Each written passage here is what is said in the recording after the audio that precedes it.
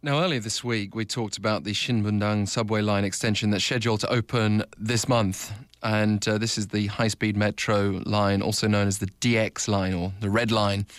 And with the extension, the rail will stretch all the way to Suwon, while a lot of residents either living or working in Gyeonggi province are obviously welcoming the service. They're also concerned about the relatively high fares and complicated fares too that'll come with it. It's scheduled to open on the 30th if you're interested.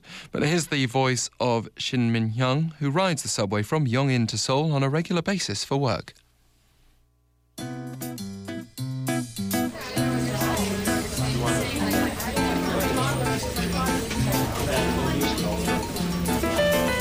Daily Voice.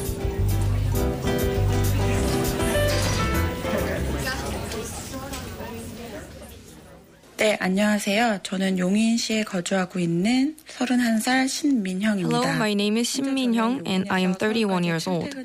I currently live in Yongin and commute to Seoul, where my office is every day.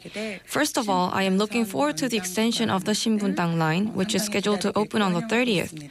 It'll be very convenient and quick to travel to Seoul through the extended section of the line, for example, compared to buses and the Bundang line. But I am a little upset about the expensive fare that'll be charged for using the section.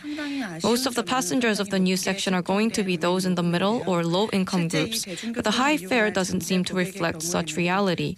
What I understand is that the extension was to cater to the citizens of Gyeonggi province, especially those that have decided to reside in Gyeonggi-do over Seoul.